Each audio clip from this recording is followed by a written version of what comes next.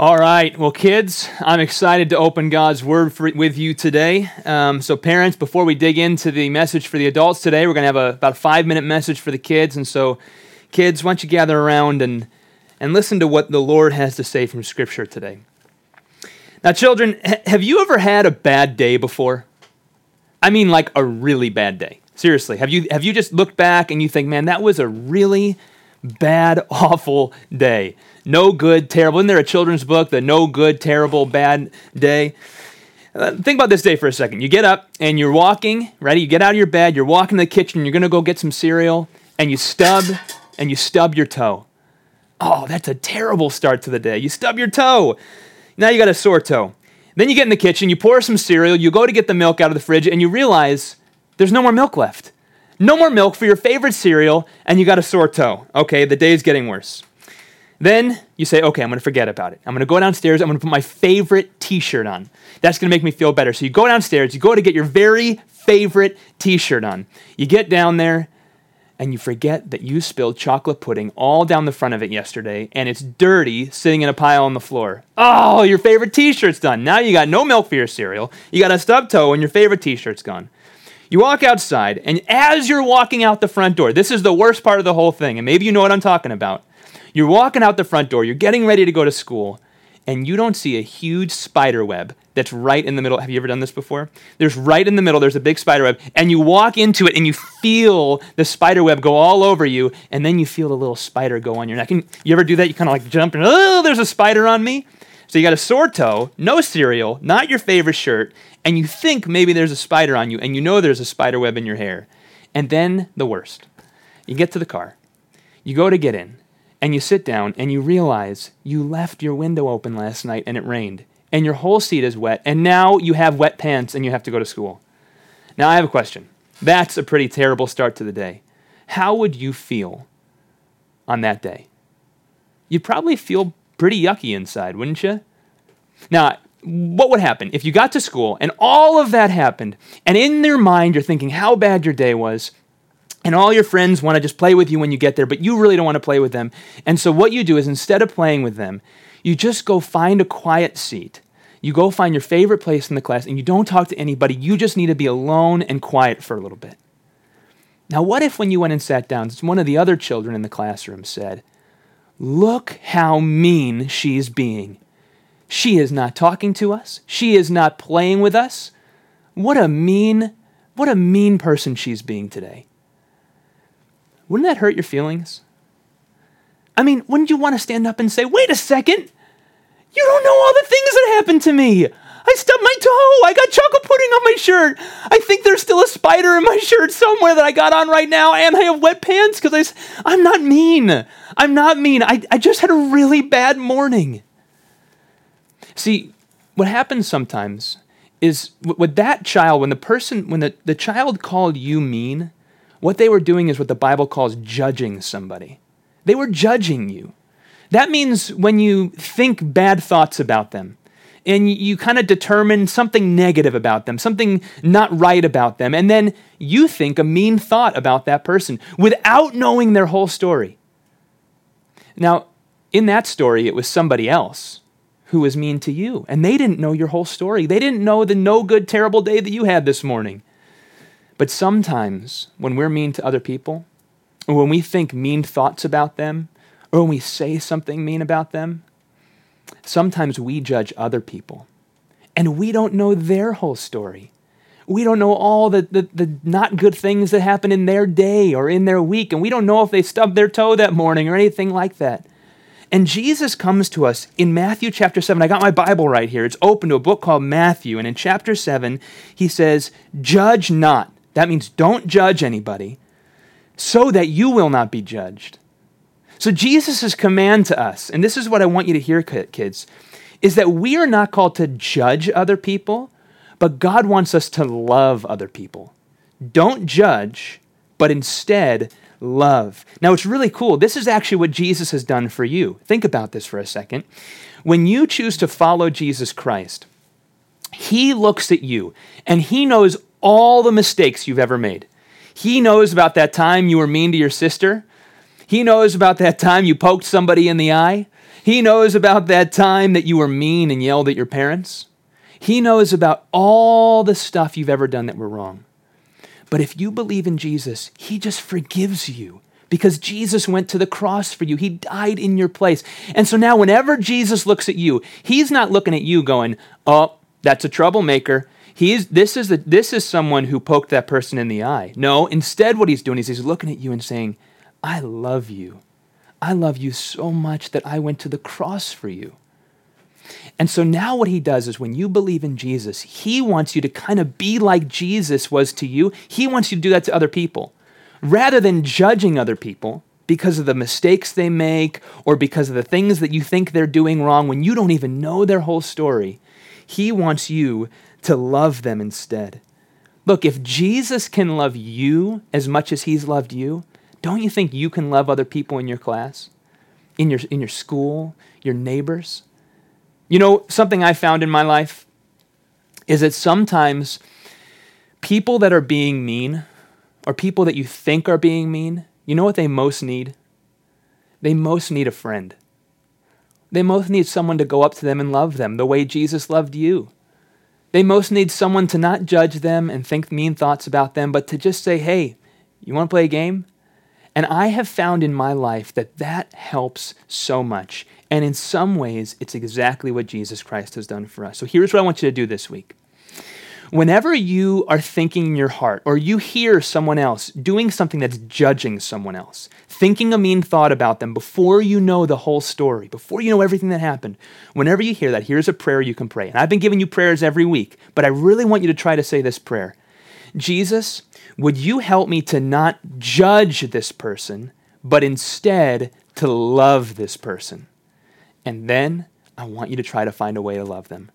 You think you can do this?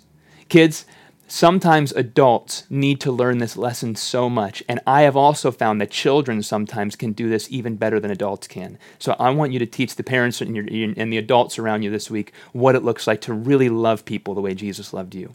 All right? All right, thank you, kids. Now, parents, I'm going to pray for us, and then we're going to jump into Matthew chapter 7 as we dig into this very important text on judging. Heavenly Father, as we open the Word right now, as we follow up to what the children just learned and kind of expand a little bit deeper, I pray that you would do a powerful work. We need to hear this. We are a judgmental people. And so, Jesus, I pray that you would root that out of us today. I pray that there would be a powerful work of the Spirit where people's lives would be changed because they see Jesus with greater clarity and then they live their life different. I pray this all in the powerful name of Jesus Christ. Amen. I was reading a poll recently about people's views on Christianity. People's views on Christianity. Now, I bring this kind of stuff up every once in a while. I think it's good to know what other people are thinking about Christians. If you're a Christian, what does the world think about you? You know, what we would want them to think about us is that we're just like Jesus. That would be awesome. If they looked at us and they said, man, you know, those people are a lot like Jesus. Those people, man, they love sacrificially. They stand for something. And that would be great if they looked at us and they said that. One survey found that 90% of respondents to this particular survey believed that Christians were judgmental. 90%. Now, here's what, if you're like me and you hear a statistic like that, usually what I do is I try to say, they don't understand. They're not getting the term. They're misunderstanding us, and we're actually not judgmental. I've done that before. But as I've thought about it this week, I actually think they might be right. I wonder how judgmental we are. I wonder how quick we are to kind of gauge someone else's life, see them through the worst lens possible, and make assumptions about them without knowing the whole story. I actually think I see this a lot. And can I just say this to begin? What a tragedy.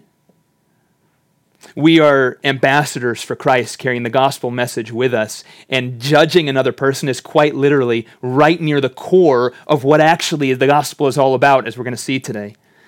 Today we begin chapter 7 in the Sermon on the Mount, and this particular chapter, we've been going through the Sermon on the Mount, and it's all about the kingdom ethic, the way we live our life, the way we relate to God vertically, and then horizontally, the way we relate to other people. And chapter 7 is all about relationships.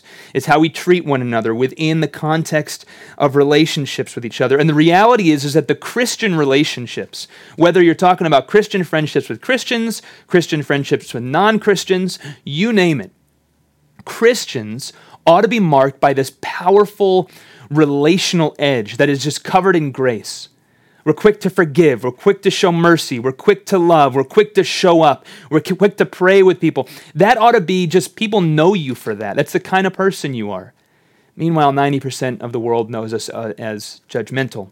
And today we come across what is certainly one of the most misquoted and misused verses in all of Scripture, and yet totally relevant. It's so misquoted. I hear people misquote this all the time, and the passage is in Scripture. You heard me read it to the kids, where Jesus says, "Judge not, so that you will not be judged." Or the ESV reads, "Judge not, that you be not judged." Now, oftentimes when I hear people misquote this, it's from folks outside of the church who are trying to find an excuse for some sinful pattern of life they're living in, and they're saying, "Hey, the Bible says don't judge me.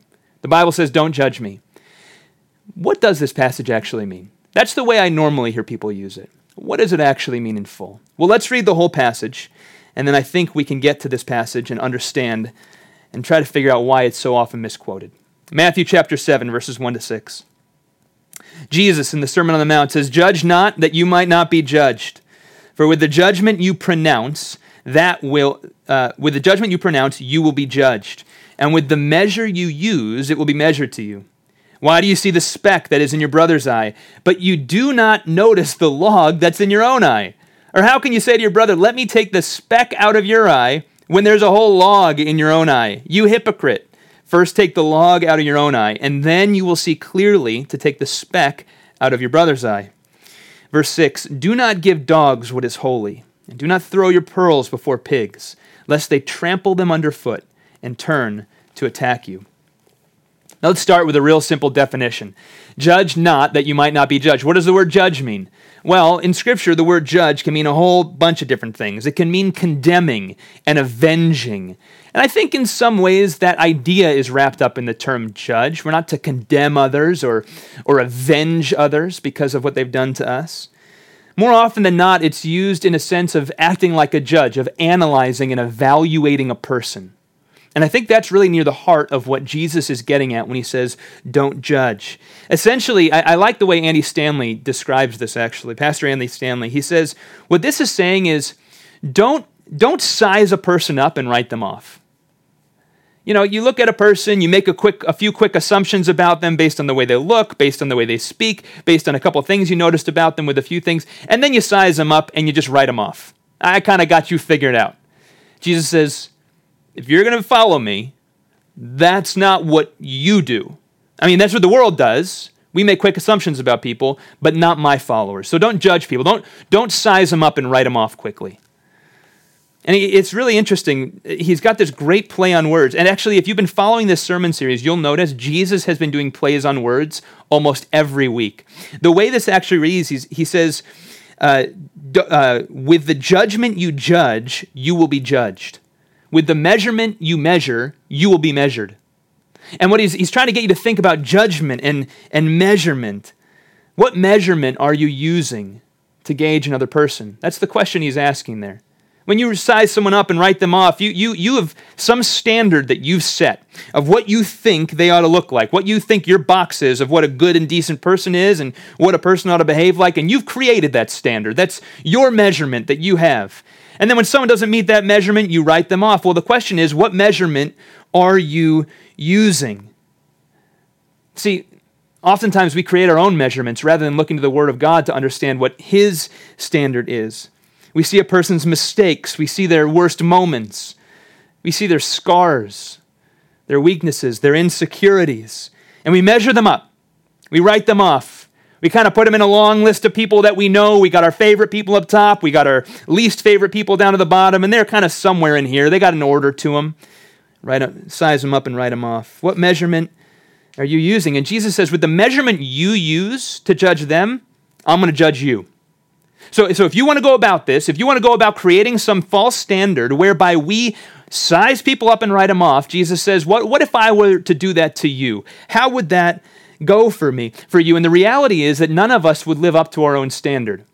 We have such a great way of thinking the world about ourselves and thinking tragedy about another person. Jesus says, what if I did this to you?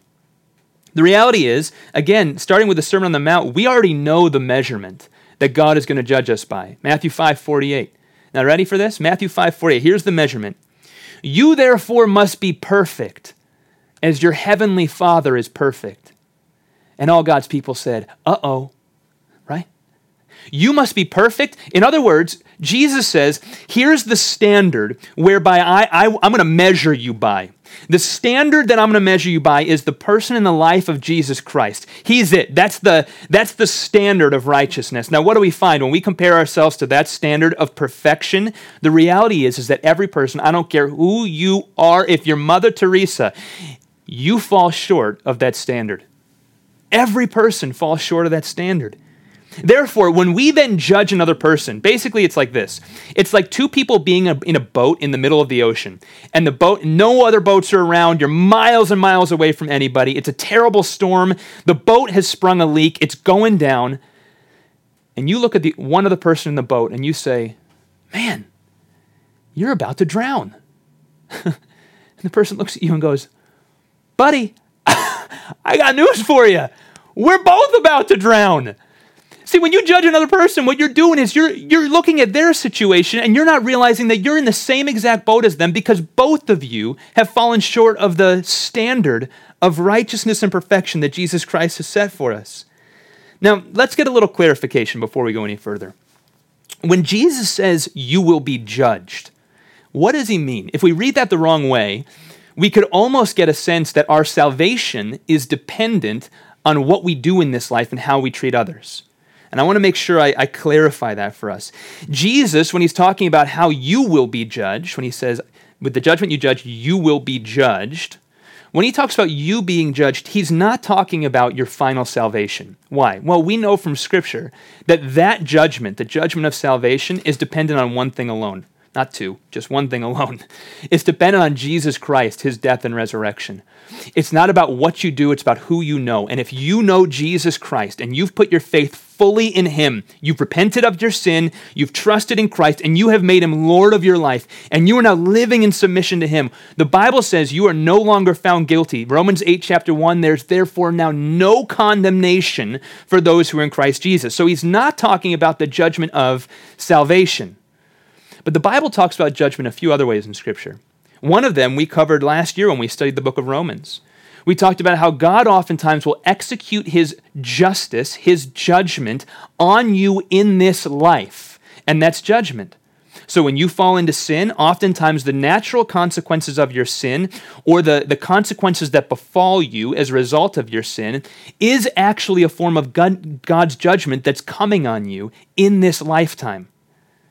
And I think that's what Jesus is getting at here. He says, look, when you treat others that way, when it comes back on you in that same way, make sure you understand that's God's judgment on you because of your behavior in this life. Now, is this passage teaching that there is no room whatsoever to have judgment towards another person? Well, interesting.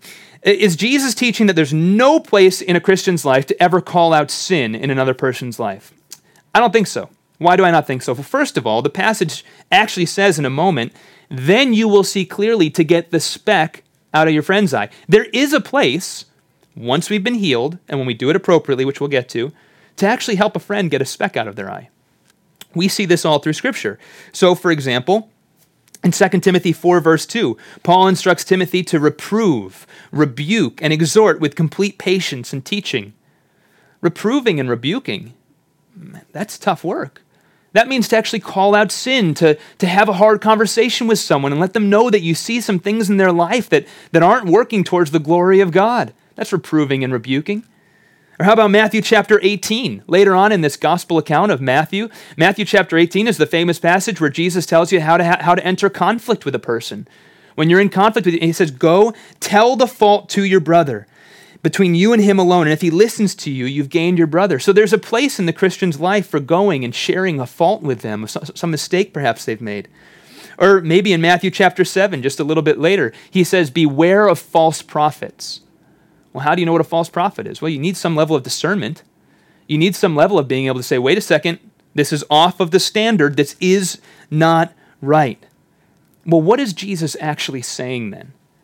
If we need some level of discernment to gauge what is right and wrong in this life, and there is a place to approach properly, but Jesus says in this passage, don't judge, what therefore is he saying?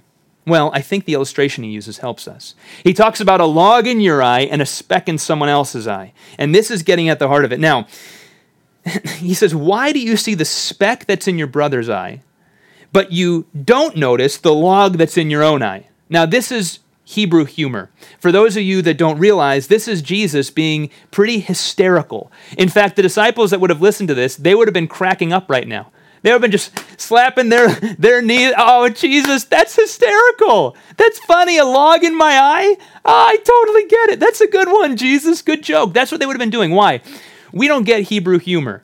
But Hebrew humor loved hyperbole and exaggeration. We always see Jesus using hyperbole and exaggeration. And oftentimes, there's a bit of humor involved with it. And so they would have been cracking up. They would have been belly laughing. Jesus, you're so funny, a log in my eye. The picture is clear, right? That would have been an outrageous image to consider. And then in verse 5, Jesus looks at them after making them laugh. And he says, you hypocrite. First take the log out of your own eyes. Then you will see clearly to take the speck out of someone else's eye. You hypocrite. See, what hypocrisy is this? It's the hypocrisy of self-righteousness. Self-righteousness is our very natural human tendency of exaggerating other people's faults and minimizing our own. There are entire books on leadership written on this exact principle of how so often leaders, what they often do is they find everyone else's faults and they think they're perfect. They don't have anything wrong. They have nothing that they need to take care of. They got no faults of their own because they themselves are Jesus. But this is what every single person so often does, and it's self-righteousness, pretending that we also have not fallen short of God's standard. Now, something profoundly sinful and unchristian is taking place when followers of Christ behave this way. Why? Because in a way we're playing God. We say, you know what, we're going to be judge, and sometimes we're even going to be executioner. We've made our judgment internally, and sometimes we'll cast that judgment and we'll condemn them, and we'll find our vengeance on them physically as well. It's totally unchristian. Let me give you some ways that I think we do this. These are subtle ways. Sometimes it's really overt. Here's a couple ways you know if you're being self-righteous and judging somebody. When we regularly speak to other people about their faults and their weaknesses, in other words, when you have an overly critical spirit. If when you look at somebody and you got someone in your life that basically most of the thoughts that go through your mind are about their weaknesses, you're being judgmental. When we are quick to dismiss criticism of ourselves as unimportant or uninformed. You know, you look back, someone tried to bring some criticism towards you, and you just quickly just shrugged it off. It wasn't right. They missed it. Totally wrong. That's not it. They were probably right. Whatever they were saying, they were probably right. They have a better picture of you than you probably have of yourself. We're very biased.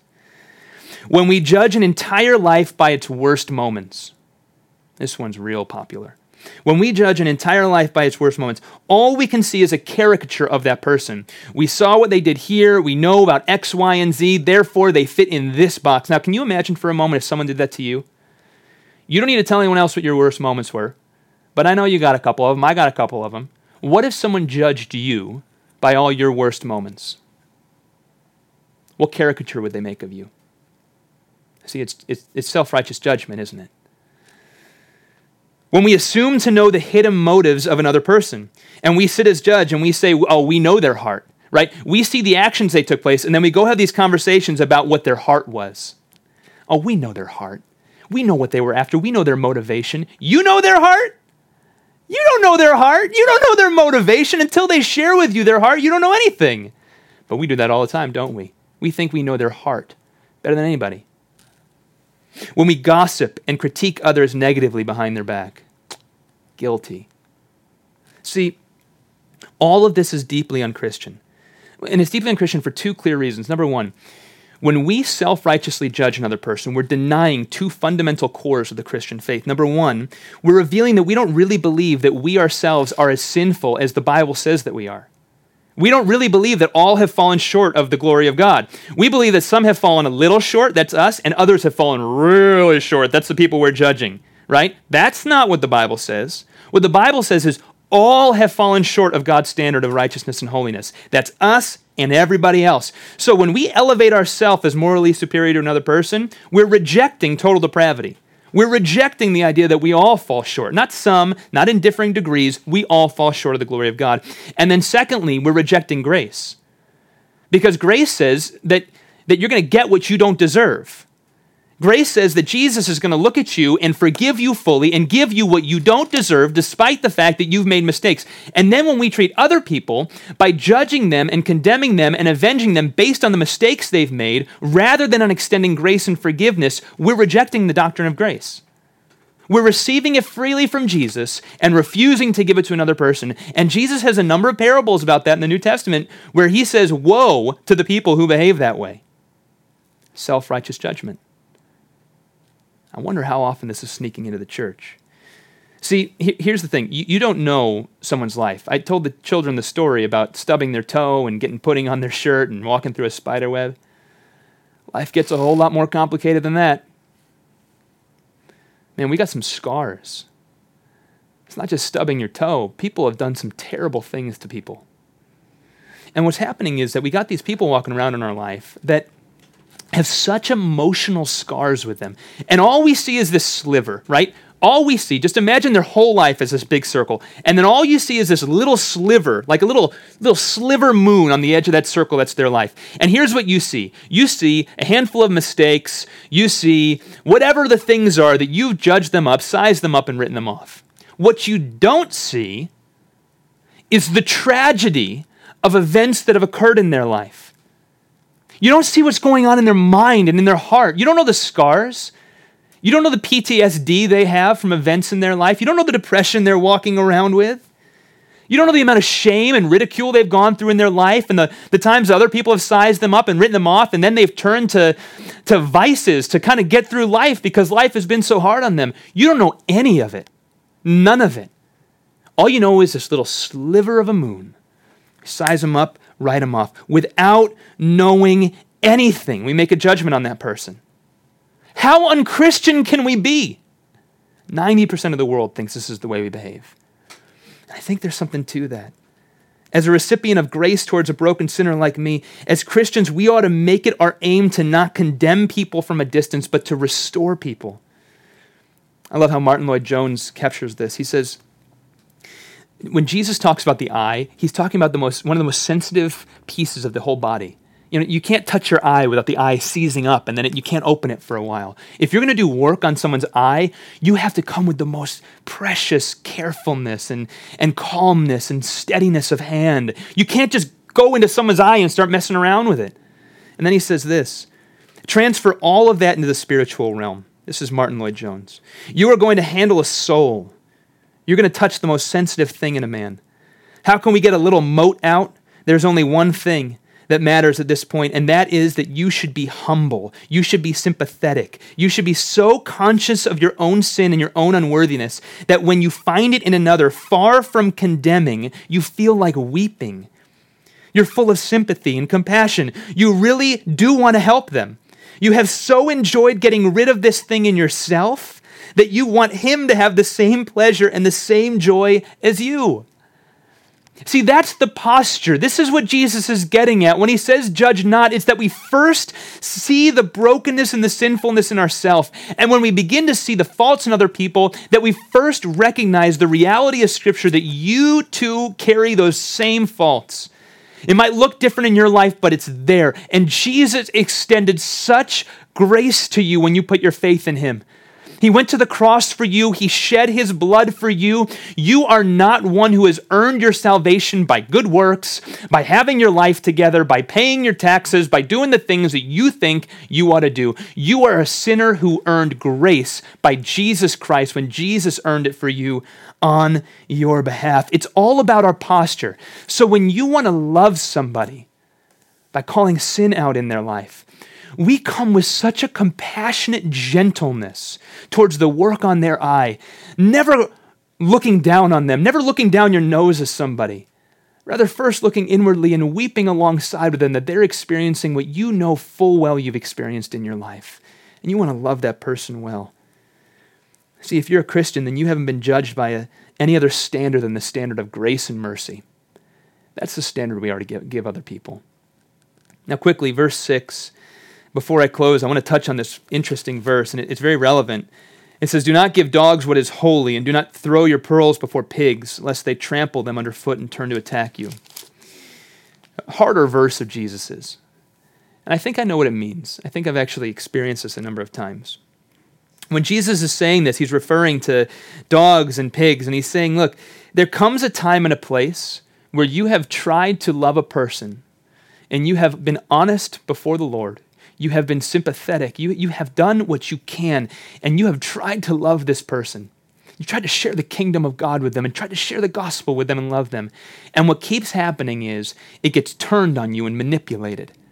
And you actually are finding yourself in a place where you're before dog-like or pig-like behavior, where no matter what kind of love you give to a person, it's just coming back on you and they're beginning to harm you. They're beginning to twist it, to manipulate you, to harm you in some way. Jesus says, there actually does come a time where, to the best of your knowledge, you walk away from the situation. This should not be done regularly in a Christian's life as you're loving other people in your life. You should not just give up on people easily. No way. Jesus didn't give up on you.